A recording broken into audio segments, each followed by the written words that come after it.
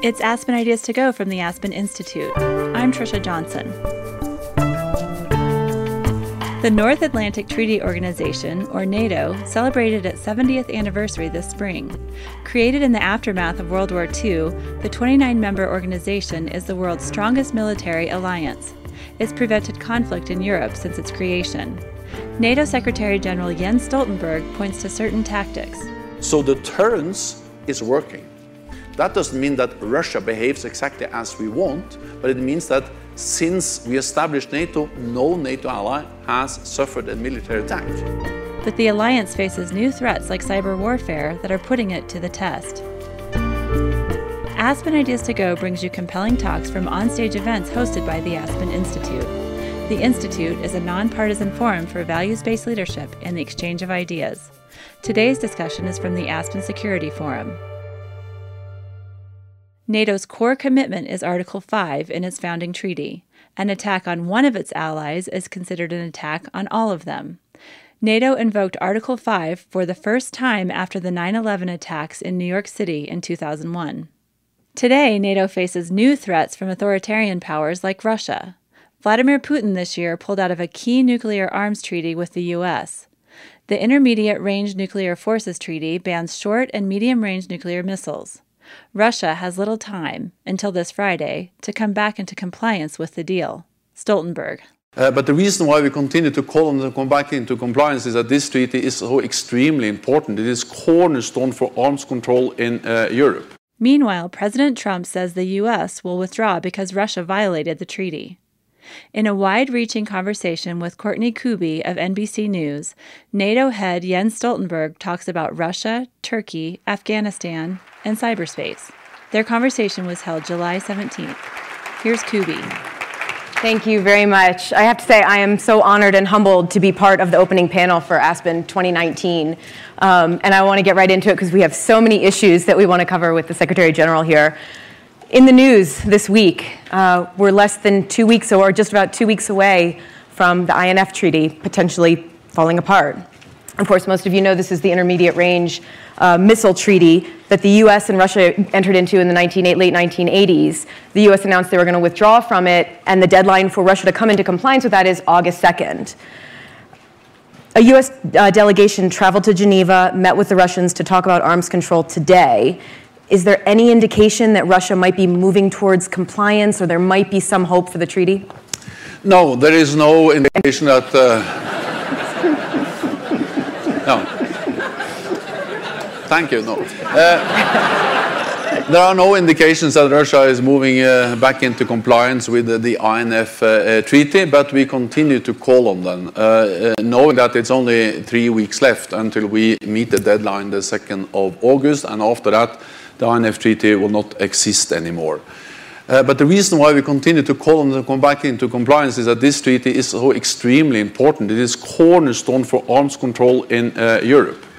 And I am part of a European generation of politicians who were actually shaped by the deployment of the Russian SS-20 missiles in the 70s and the 80s, and the NATO Pershing and cruise missiles as a response to the Russian missiles. And I have to be honest with you, I've been out demonstrating it against those missiles with a lot of friends with long hair and quite radical attitudes. But then we were so pleased when Ronald Reagan, President Reagan, and Gorbachev signed the INF Treaty in 1987, not reducing the number of these missiles, but banning all of them, 0. And now Russia has started to deploy these missiles again. Now the name is SSC-8. They are different, but the same threat. They are mobile, hard to detect. They can reach all European cities within minutes, and reducing the warning time, and therefore also reducing the threshold for any potential use of nuclear weapons in an armed conflict. Therefore, it is extremely serious that Russia is violating the treaty, and actually the Obama administration started to raise this issue with Russia. They denied, of course, but all allies, and many of them independently, has come to the same conclusion that Russia is in violation, that they are deploying these new missiles, and therefore all NATO allies also supported the United States when the United States decided in the beginning of February that they will start the withdrawal process. That process takes 6 months. At the end of that process, which ends on the 2nd of August this year, there will be no more INF treaty in the world. So we are also preparing for a world without the treaty and with more Russian missiles. I can say something what we are going to prepare for, but I've already answered quite long. So and my advisor told me one thing: not be long in your answer. So this is Aspen. There's no rules here. Okay. That's what I was told. So then the question is, what will we do? Also, if they don't come back into compliance, we have stated and we have decided that we will respond. What we will do will be measured. It will be coordinated as a NATO family, no bilateral arrangement, but NATO as an alliance, 29 allies. We will not mirror what Russia is doing, meaning that we will not deploy missile defense. We have increased readiness of forces. We will also support the new initiatives because we have to make sure that also in a world without the INF treaty and with more Russian missiles, we need to be able to continue to deliver credible deterrence and defense from NATO, because that's the best guarantee to preserve peace in Europe. So NATO is going to employ or deploy some sort of a missile defense system that's geared in Europe, geared specifically towards Russia? We already have an integrated air and missile defense in Europe, but of course one option is to strengthen that. I am a bit careful to be too specific, partly because we are still calling on Russia to come back into compliance, and we don't want to give them any excuse for not coming back into compliance. Second, because I think it is important that we launch or that we announce the concrete measures when we see after the 2nd of August, and some of the measures will take some time to implement. Some others will be possible to implement more quickly, and we also have to understand that the new Russian missiles are actually part of a broader pattern. So Russia has modernized the nuclear weapons over a long time, and they have invested in new modern military capabilities over a long time. And therefore, NATO, in many ways, have already started to respond, not by deploying new nuclear weapons in Europe, but by increasing our military strength in Europe. For the first time in the history of our alliance, we have combat-ready troops in the eastern part of the alliance. In the 3 Baltic countries and in Poland, one of them led by the United States. And these combat battalions or combat groups are not very big, but there are multinational NATO troops, meaning that NATO is already there. So if any of those countries are attacked, there is no doubt that it will trigger the response from the full alliance. And we have also increased the ability, the readiness of our forces to reinforce quickly if needed. So in many ways, NATO has already started to respond in a measured, defensive way to a more assertive Russia, and the new nuclear missiles are extremely important and extremely serious, but they are part of a broader picture we have seen developing over some time. But that that really began after the invasion of Crimea, right? NATO enhancing against an aggressive Russia. So do you know how many of these INF violating missiles Russia has? I know, but I can't tell you. So in 1980, and they know that we know. Yeah. So in 1987, it took from mid-1988, I guess, until about 1991 for all the 2,700 or so missiles to be destroyed, which, as you mentioned, the treaty bans these missiles and their launchers, which means to be in compliance, you have to destroy them. Is it even logistically possible at this point for Russia to come into compliance and destroy all their missiles? So as you mentioned, last time in 1987, they were able to destroy almost 2,000 missiles in a matter of weeks. So it is possible to start to destroy missiles if they want. So if we really saw a real willingness from Russia to start to destroy these missiles, I'm certain that we will have been able to find a way to save the treaty. But we have, NATO and the United States has raised this issue with Russia for years. In the beginning, they denied the existence of the missile. Then they had to accept that the missile exists, but they said that the missile doesn't violate the INF treaty. That's wrong. As I said, the US, but also other allies, have independently also assessed, determined that these missiles are violating the treaty.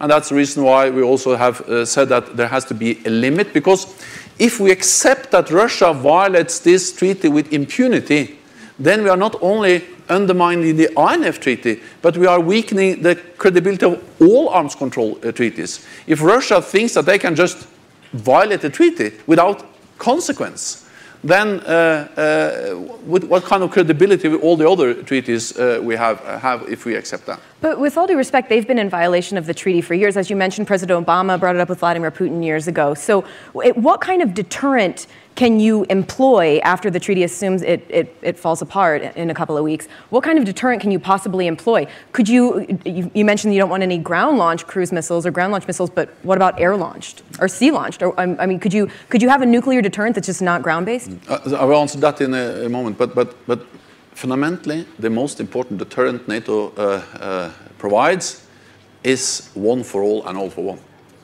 And as long as that's credible, that if you attack one small ally or a big ally, the whole alliance will respond, then we are by far the strongest alliance in the world. We are 50% of the world's military might. So we are strong, and stronger than any other potential adversary, as long as we are together. So of course, it is important what we do, but the most important thing is to resolve the political will, the unity of the alliance. As long as that's in place, then we are safe, all of us. So that's my first answer. And to be honest, I'm from Norway, and Norway is a beautiful country. We have beautiful mountains, but I have to admit that you have beautiful mountains here too. So I'm actually considering to come back to do some hiking and some downhill skiing, or some skiing. They told me actually that you don't only do downhill skiing here, but also cross-country skiing. That's even better. Yeah. It's good cardio. So were you talking about skiing to avoid my question on air-launched cruise missiles? No, I was asking. Partly. I'll talk about skiing too. No, but we first of all we have air-launched nuclear weapons. That's part of NATO's nuclear deterrent in Europe, and that's no secret. We have we call it it's something we do together. It's the weapons are owned by the United States, but the planes are owned by different European allies. And then the different support and capabilities and so on are owned by and operated by other allies. So the air-launched nuclear component of our as a nuclear deterrent is really a joint effort by many allies. So that's of course part of our deterrent, and will be also part of the deterrence we have after the potential demise of the INF treaty. Yeah. There was a disclosure just this week, actually, of a report that acknowledged that, in fact, there were 130 nuclear bombs across 5 NATO nations that belonged to NATO, essentially. And as you mentioned, it's been widely known, but this is sort of an official way of acknowledging where those weapons are and that they actually exist, and it also included some talk of the U.S. nuclear component that's overseas as well. Did that concern you, that disclosure, and particularly the acknowledgement that there are nuclear weapons at Incirlik just miles from the Syrian border?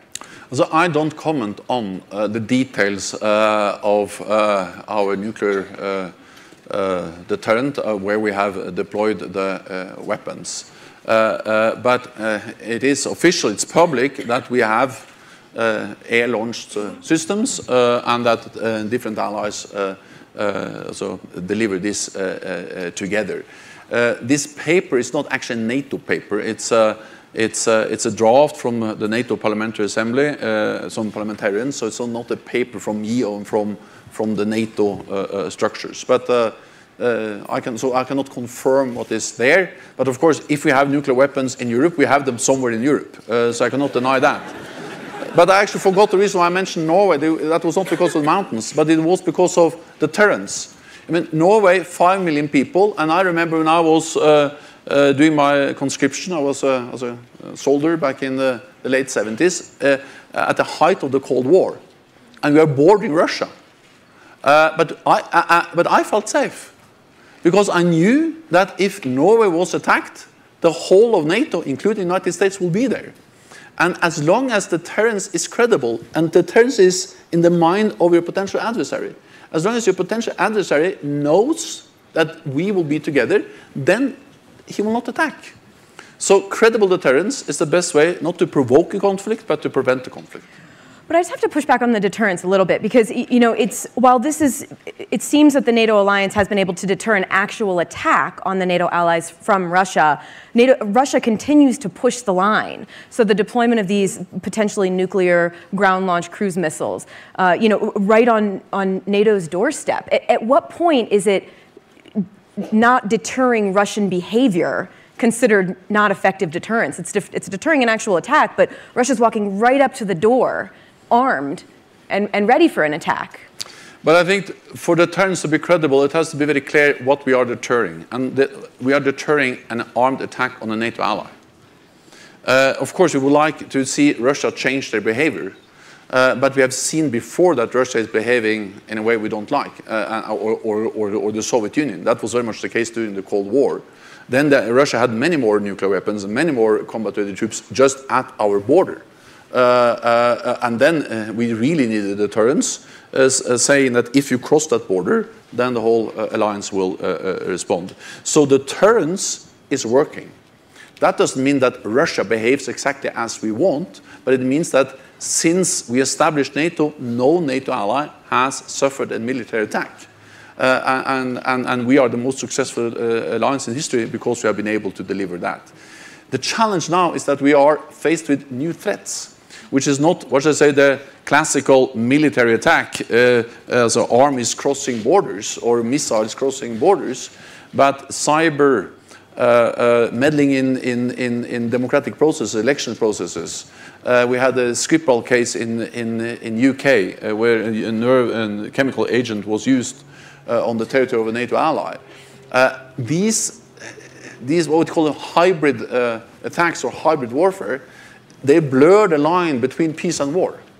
Before, it was very easy to say whether it was peace and war. Again, I'm from Europe, and the Second World War in Europe started, as in my country, the 9th of April, and it ended the 8th of May. And there was no question where it took place. When we now are faced with cyber attacks, it's hard to say when you are attacked, where you are attacked, who is attacking you, or the fight against Daesh. It's hard to say when it started, where it took place, and when it's going to end. So we are faced with a much more difficult kind of threats. This blurred line or hybrid threats, which is blurring the line between peace and the war.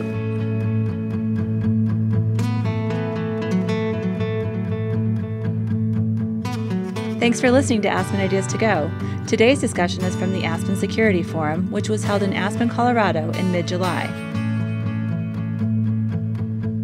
After Russia interfered in the 2016 U.S. presidential election, Facebook came under deep scrutiny. Since then, company founder Mark Zuckerberg says Facebook has spent billions on security. Still, the social media giant can't do it alone. He wants help from the government. We don't have the tools to make the Russian government stop. We can defend as best as we can, but our government is the one that has the tools to apply pressure to Russia, not us. Find our episode featuring Mark Zuckerberg in the Aspen Ideas to Go archive. Aspen Ideas to Go is available in your favorite podcast player. Let's get back to today's conversation featuring NATO Chief Jens Stoltenberg. Here's his interviewer, Courtney Kube.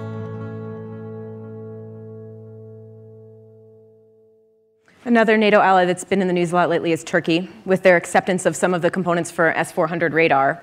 The White House put out a statement about it today saying that accepting the S-400 undermines the commitment all NATO allies made to each other to move away from Russian systems. The U.S. military also is saying that the S-400 endangers military intelligence, that the radars allow Russia to be able to read intelligence on this Joint Strike Fighter, this new advanced aircraft that Turkey was supposed to take possession of, and they no longer will.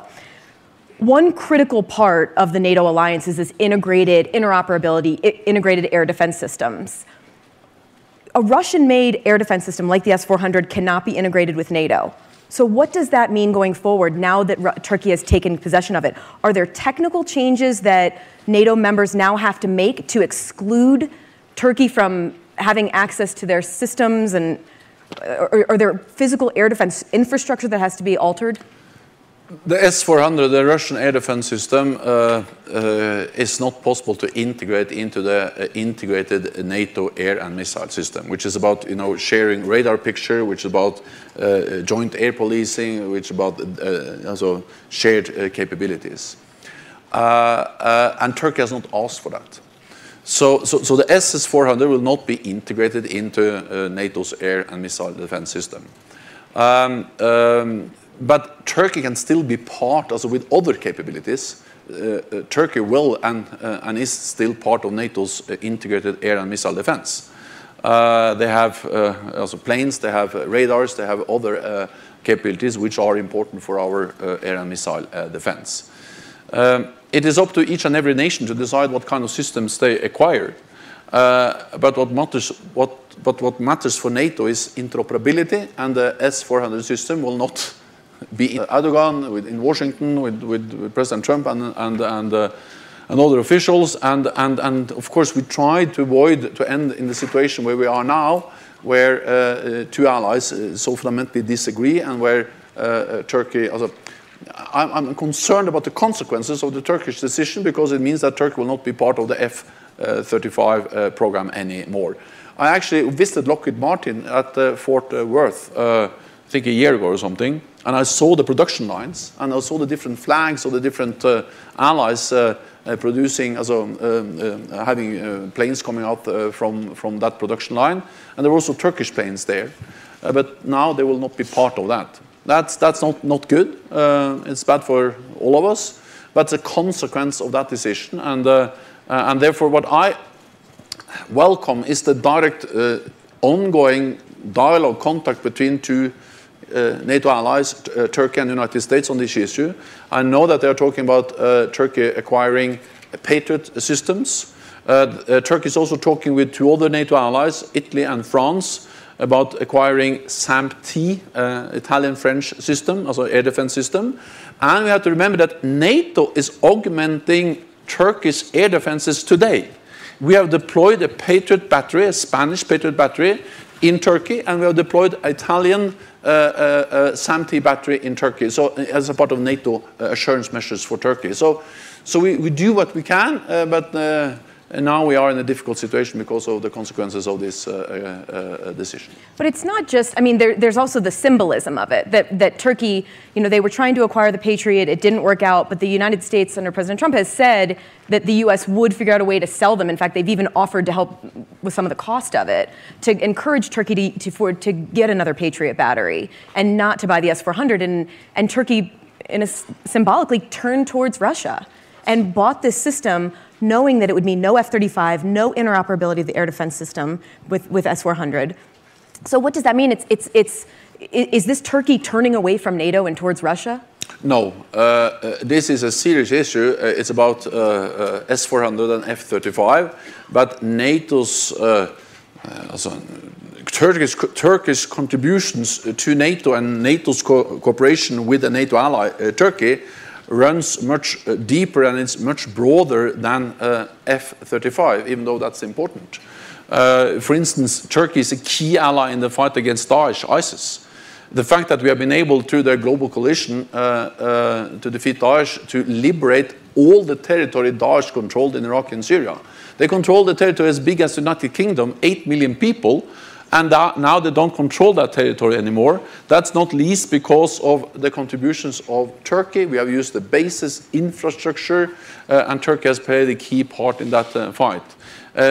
Turkey is contributing to many different NATO missions and operations in the Balkans and Kosovo, and also in Afghanistan. So I'm not underestimating the difficulty related to S-400, but I'm saying that Turkey, as a NATO member, is much more than S-400. There's some people who, commentators are saying that Turkey deserves to be kicked out of NATO because of this, which of course there's no mechanism for doing.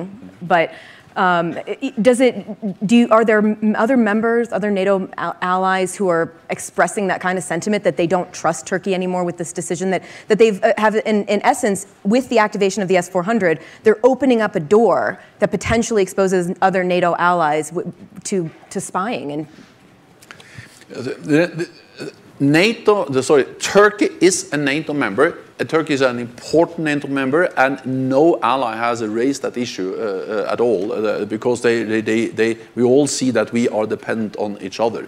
Then there is a disagreement on the issue of S-400. That's correct, and I think that my responsibility is partly to try to help to solve the issue, but as long as that issue is not solved, we need to minimize the negative consequences and also highlight, as the White House does in the statement today, that the partnership, the alliance, the role of Turkey in NATO is much broader than F-35 or S-400.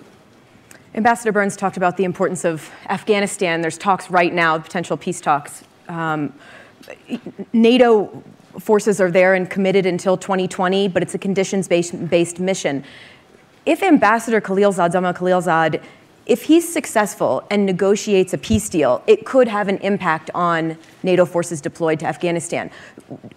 You've said numerous times that he briefs you frequently, he keeps the NATO allies in touch with what he's doing, but if in fact he comes to a peace deal that leads to the full withdrawal of all NATO troops, Resolute Support Mission troops, will NATO have a veto over that? Will NATO have any kind of a part in the negotiations for what that would look like?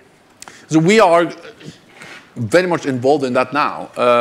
We consult with Ambassador Khalilzad frequently. I speak with him. He has been in the NATO North Atlantic Council many times. We have our NATO representative in Kabul, so closely linked up to the negotiations. So, of course, this is a U.S. envoy, but all NATO allies are involved. Because we went into Afghanistan together, we are going to make decisions of future posture together, and when the time is right, we'll also leave together. Because we have to remember that, as Nick Burns said, the first and only time NATO invoked the collective defense clause, Article 5, was after an attack on the United States. I think anyone expected that the Article 5 was for, Soviet Union attacking a small NATO ally. No, that never happened, because the deterrence worked. But then suddenly we had an attack on the United States, 9/11, and all allies stood behind the United States. Hundreds of thousands of European soldiers, Canadian soldiers have served in Afghanistan, and more than 1,000 have paid the ultimate price. And we had, at the peak, we had more than 140,000 troops there in the combat operation. Roughly 1/3, at some stage even more than of those soldiers were non-US soldiers. So this has been a big operation, not only for the United States, but for many NATO allies and partners. Therefore, we will decide on the future presence in Afghanistan together. We strongly support the efforts by Ambassador Khalilzad to reach an agreement with Taliban. We will not stay in Afghanistan longer than needed. We have been able to go from 140,000 to now roughly 16,000, to go from a combat operation with casualties and to a train, assist, and advice mission with very much fewer casualties. And of course, we hope that Khalilzad will succeed. This is not a leave deal we are seeking, but a peace deal, meaning that it has to secure that Afghanistan doesn't once again become a safe haven for international terrorists.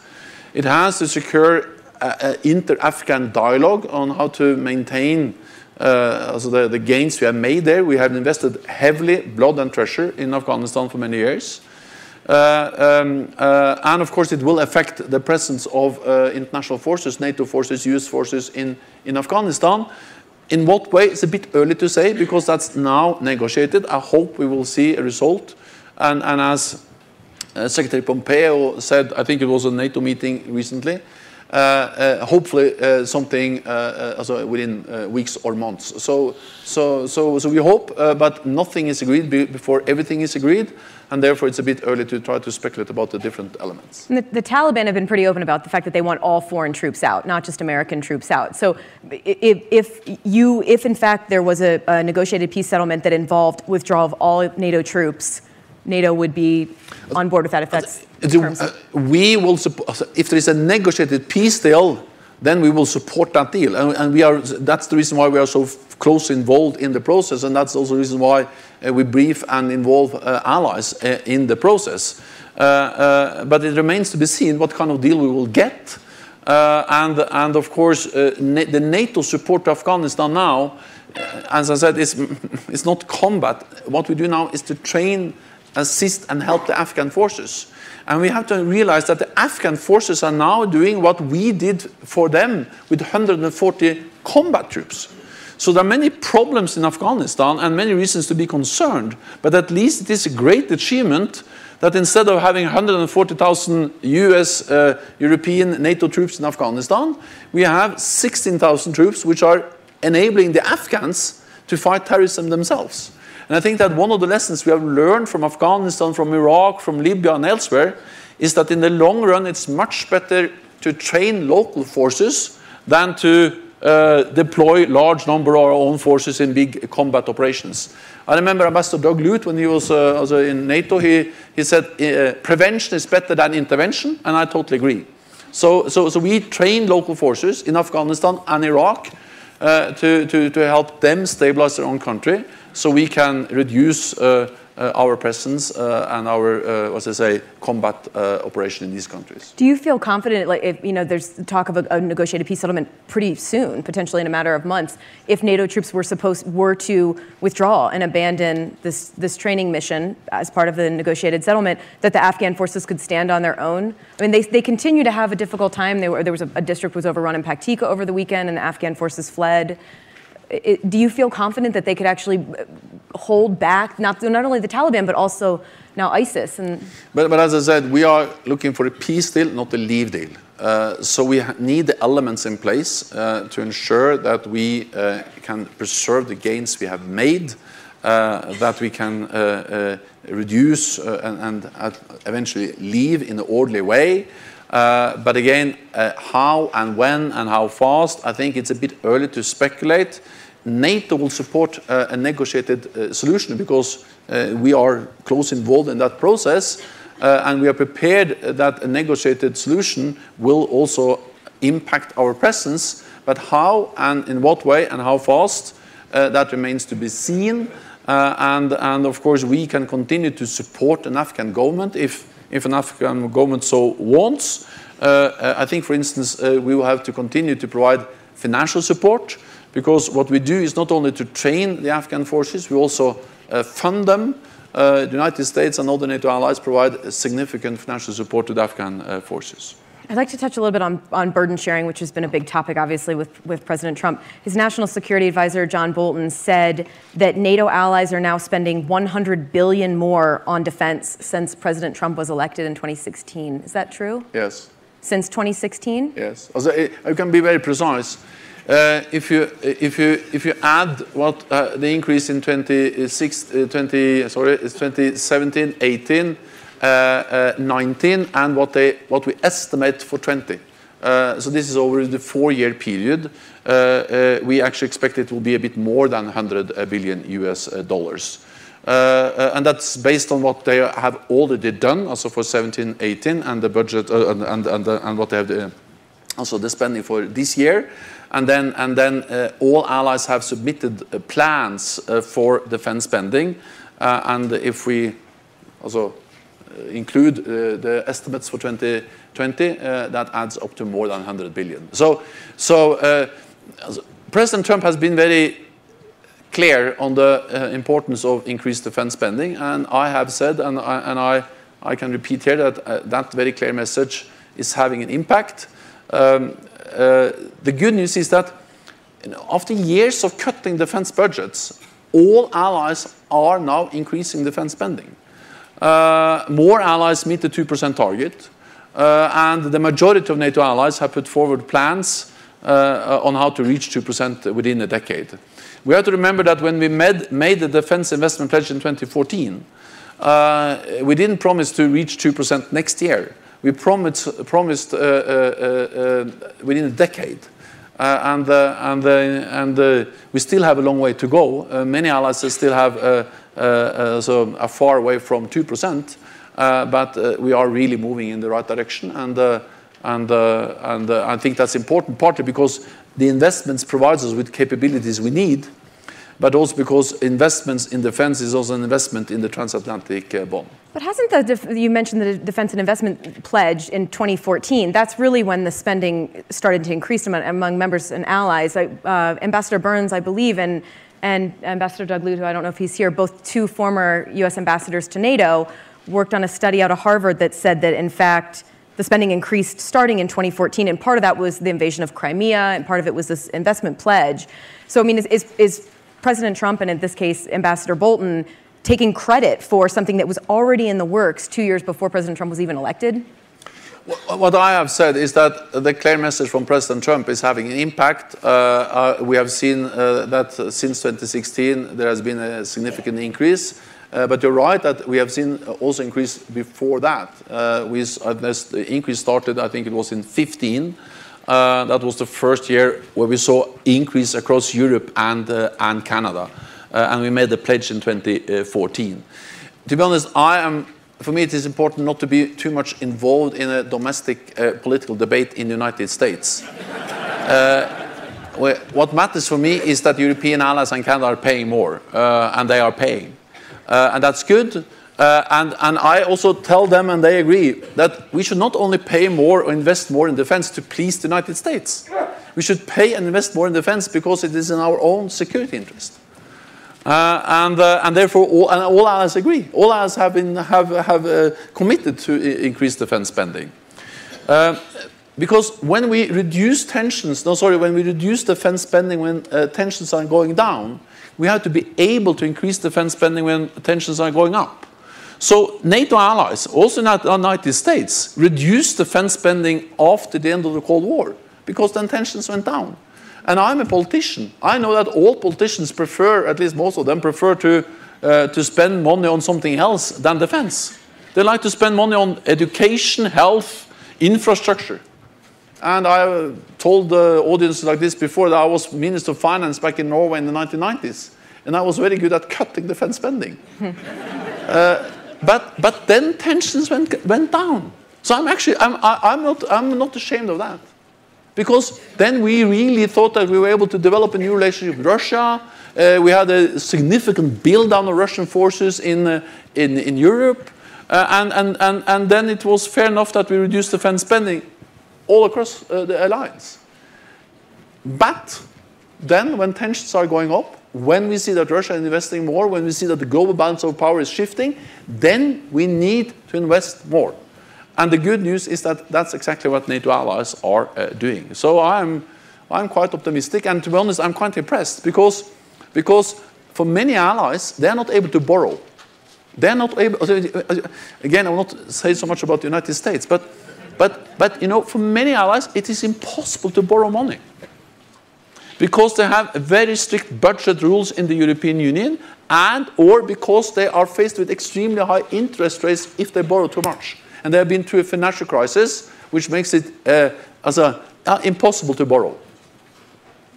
So if they spend $1 or €1 extra on defense, they have to spend €1 less on health, education, or something else, or increase taxes. That's not easy. But despite that, they're actually allocating more money for defense. And that shows that they are committed to this alliance. So we're going to get to questions in just a couple of minutes, but one more, not quite yet, but you'll get the first one if you want it. You know, you've mentioned unity a bunch of times and the commitment, NATO ally commitment. Are you confident at this stage that if in fact a NATO ally was attacked by Russia, that the other 28 members of the alliance would respond? That Yes, and there are several reasons for that. Partly because that's the core treaty obligation they have in the Washington Treaty, Article 5, a one for all for one. If one allied is attacked, it will be regarded as attack on the whole alliance. That's Article 5. But second, because they have all stated it again and again. And thirdly, and that's perhaps the most important thing, is that NATO is present. There are US troops in the eastern part of the alliance. There are actually now also US troops in Norway. We didn't see that for the first time in our history. And there are German troops and French troops and troops from all NATO allies are already also deployed, combat ready in the eastern part of the alliance. So an attack on any NATO ally, and for me there is no stronger way to demonstrate NATO solidarity than deploying your own forces in the most exposed part of the alliance. And that's exactly what the United States and all other allies are doing.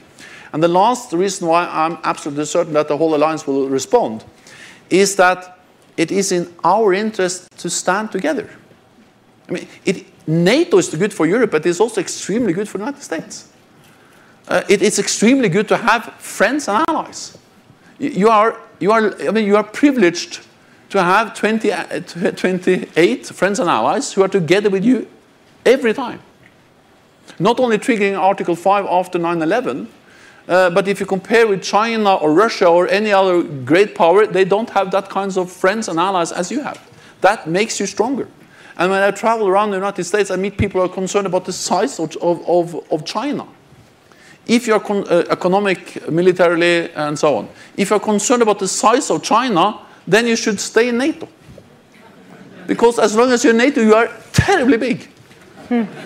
Because if you add all the other allies, we are 50% of world GDP and 50% of the world military might, as I said. So NATO has been important, but NATO is actually even more important now because we see this shift of power balance, and that makes the importance of strong international institutions, alliances, as NATO, even more important.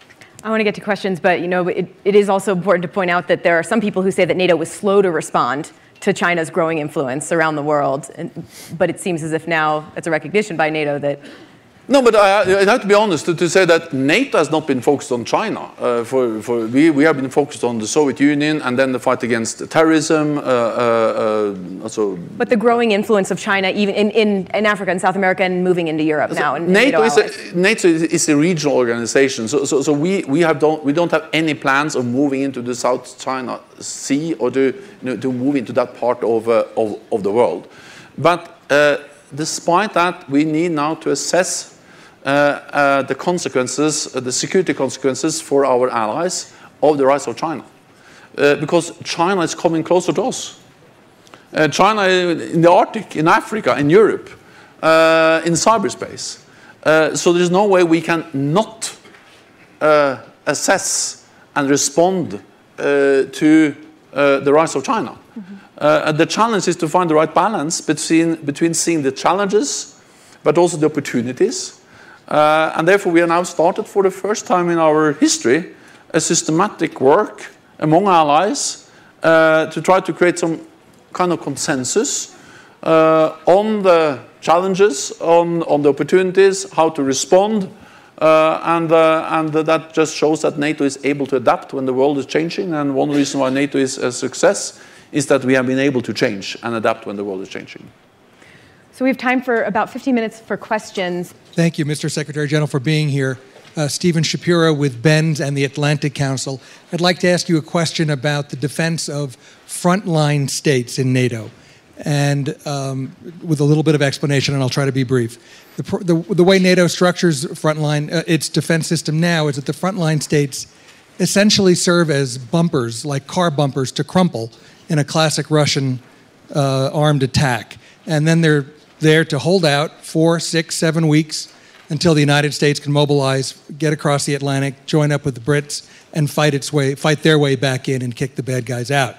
There is some currency now of a concept called the porcupine defense, where the frontline states might be somewhat hardened to make them less encroachable with respect to the Russians, things such as super sensor arrays under sea, inexpensive drone swarms, significant cyber defenses, things which might make the Russian taste for coming across the border less attractive. I wonder if you have discussed the porcupine defense concept, and even if you haven't, what can you say about it? Thank you. Yeah. Hi, Dr. Vanessa Neumann. I am interim Venezuelan President Juan Guaido's diplomatic representative in the UK, and I've been to this forum several times before in my civilian capacity. Simple question. Colombia is now sort of an observer nation, sort of acceding to NATO. What does that mean in practical terms?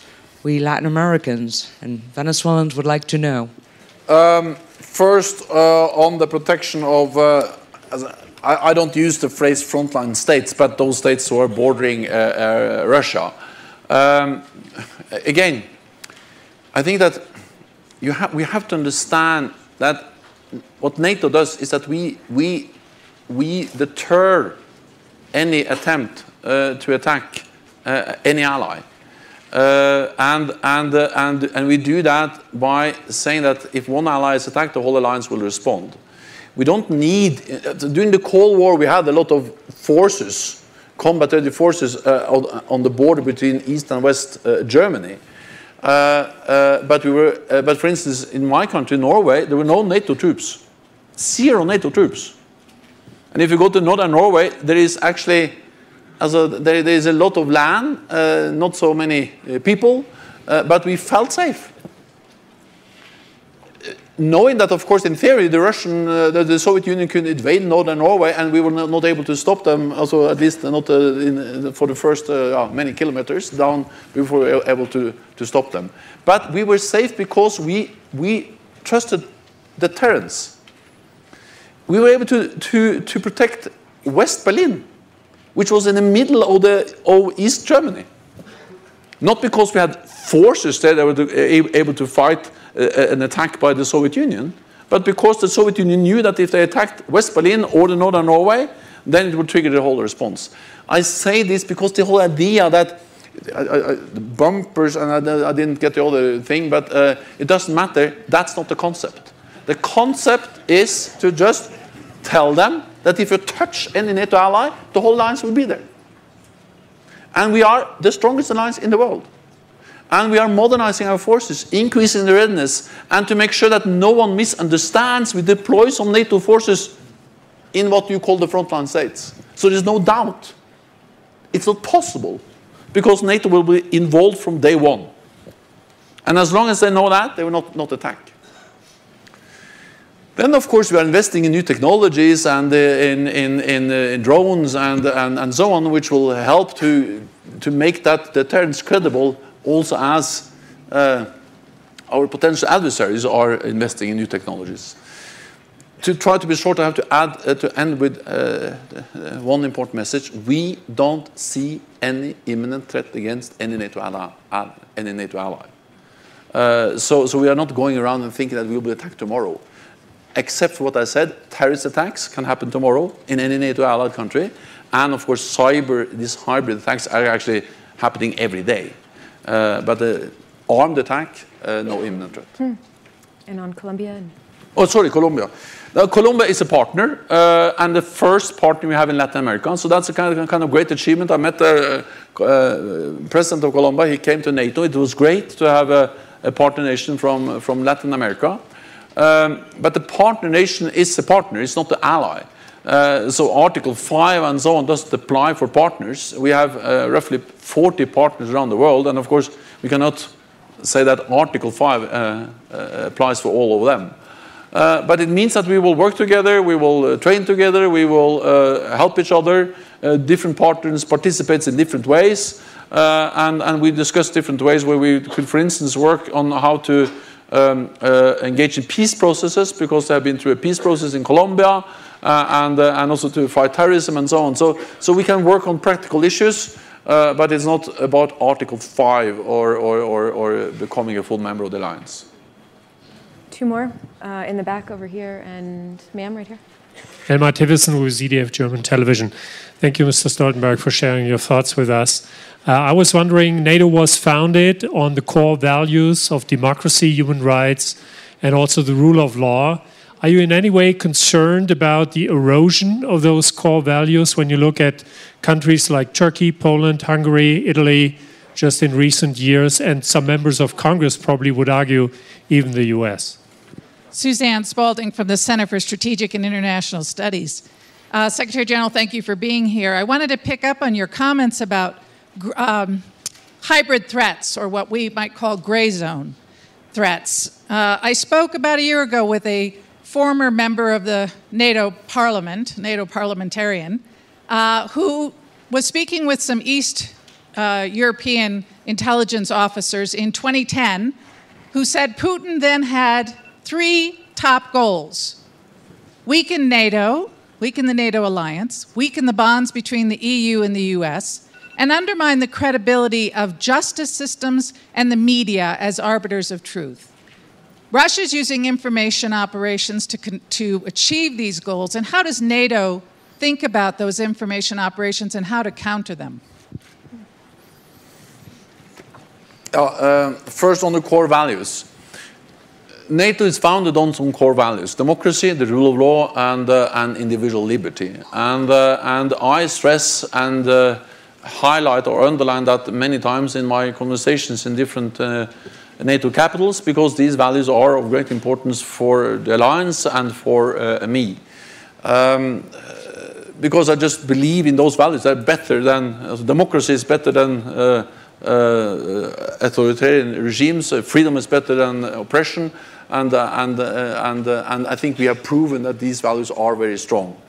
Then, of course, there are some concerns expressed from different NATO allies about to what extent all allies are able to live up to these standards.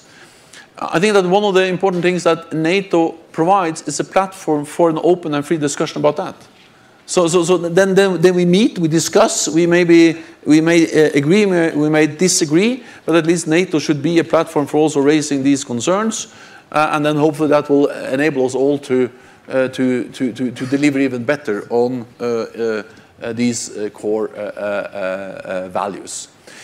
Let me add one very brief thing, is that we are 29 allies from both sides of the Atlantic. We are different, and sometimes we disagree. But despite those disagreements and differences, we have always been able to unite around our core tasks to protect and defend each other, and that's important that we continue to do. Then on hybrid, we do a lot to counter information campaigns or disinformation. Partly we increase awareness, because I think this is about very much being aware of how vulnerable we are when someone tries to interfere in our domestic processes. So to share best practices, to learn from each other, to inform each other about different attempts to interfere in our democratic institutions or undermine our democratic institutions is extremely important. We have strengthened our cyber defenses, both the NATO cyber defenses, but also helped to strengthen the cyber defenses of NATO allied countries. We conduct big exercises. Sometimes it's about very simple things, about what they call cyber hygiene, just to behave responsible when you have a computer or anything like that. And of course we provide facts. When we see that there is some disinformation out there, we have a web, online website where you can have a lot of facts related to some of the disinformation we see presented by Russia and others. But I think that the most important thing is that we need a critical and independent press. I'm a politician. I've been quite irritated at many journalists many times, but I'm in favor of them. The meaning that they have to ask the difficult questions. They have to check their sources, and that's the best guarantee against disinformation. So our core value is about creating a society which is resilient against attempts to try to interfere. Then the last thing I will say that it's very easy to be concerned. That's in a way the easiest thing in the world. But we should not be, we should also be a bit optimistic. Because despite all these attempts to weaken NATO, NATO is not weak. And actually, if you look at the opinion polls, there is great support, record high support for NATO. So if I was campaigning for NATO, it would have been a big victory already. So those who are trying to undermine the public support for NATO have not succeeded. Even in not even, but also in the United States, there is record high support for NATO. So, yes, we should be aware attempts to weaken NATO, but so far they have not succeeded. Actually, there is stronger support for NATO than has been for many years. So we have time for one more very quick question, if someone has a quick one. Sir? Charlie Dunlap from Duke Law School. Mr. Secretary, we're seeing that conscription is being looked at by a lot of European countries. Do you think that that trend will continue, especially to get the high-tech and cyber talent that modern militaries need? To be honest, I don't know. I think that my own country, I'm sorry to use Norway, but I know Norway the best, we have conscription. Actually, we have conscription for men and women. It was introduced when I was Prime Minister. And again, I was very skeptical in the beginning, but I ended up campaigning for female or women conscription. Because then I understood, because if you have not half of the population, but 100% of the population, you get really even better people. And the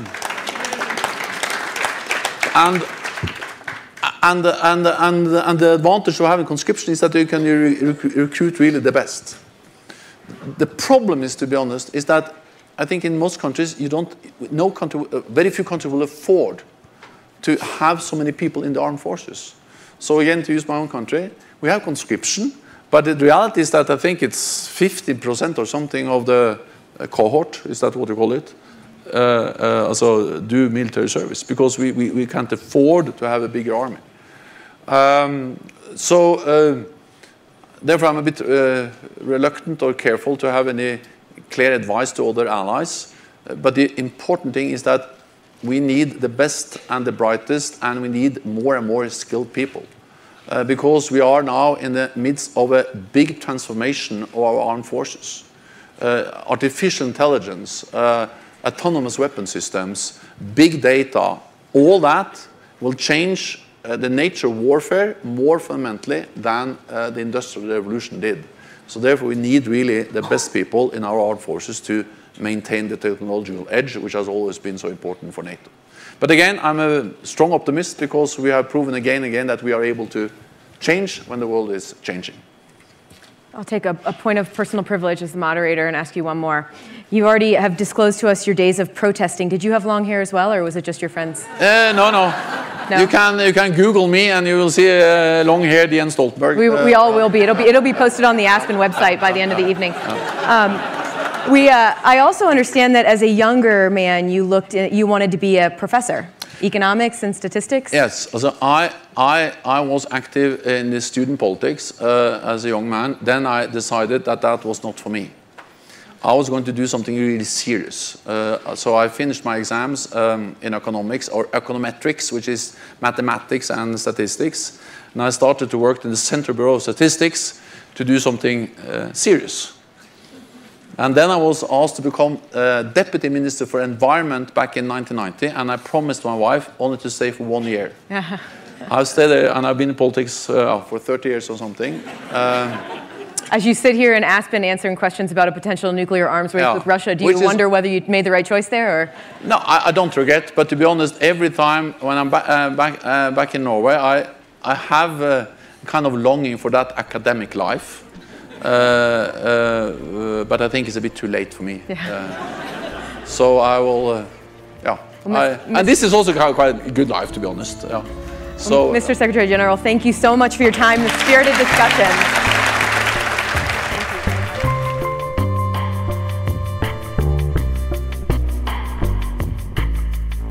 Jens Stoltenberg is the Secretary General of NATO.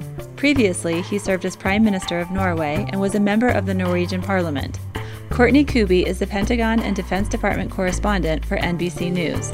Their conversation was held July 17th in Aspen, Colorado at the Aspen Security Forum. Make sure to subscribe to Aspen Ideas To Go wherever you listen to podcasts. Follow Aspen Ideas year-round on Twitter and Facebook at Aspen Ideas.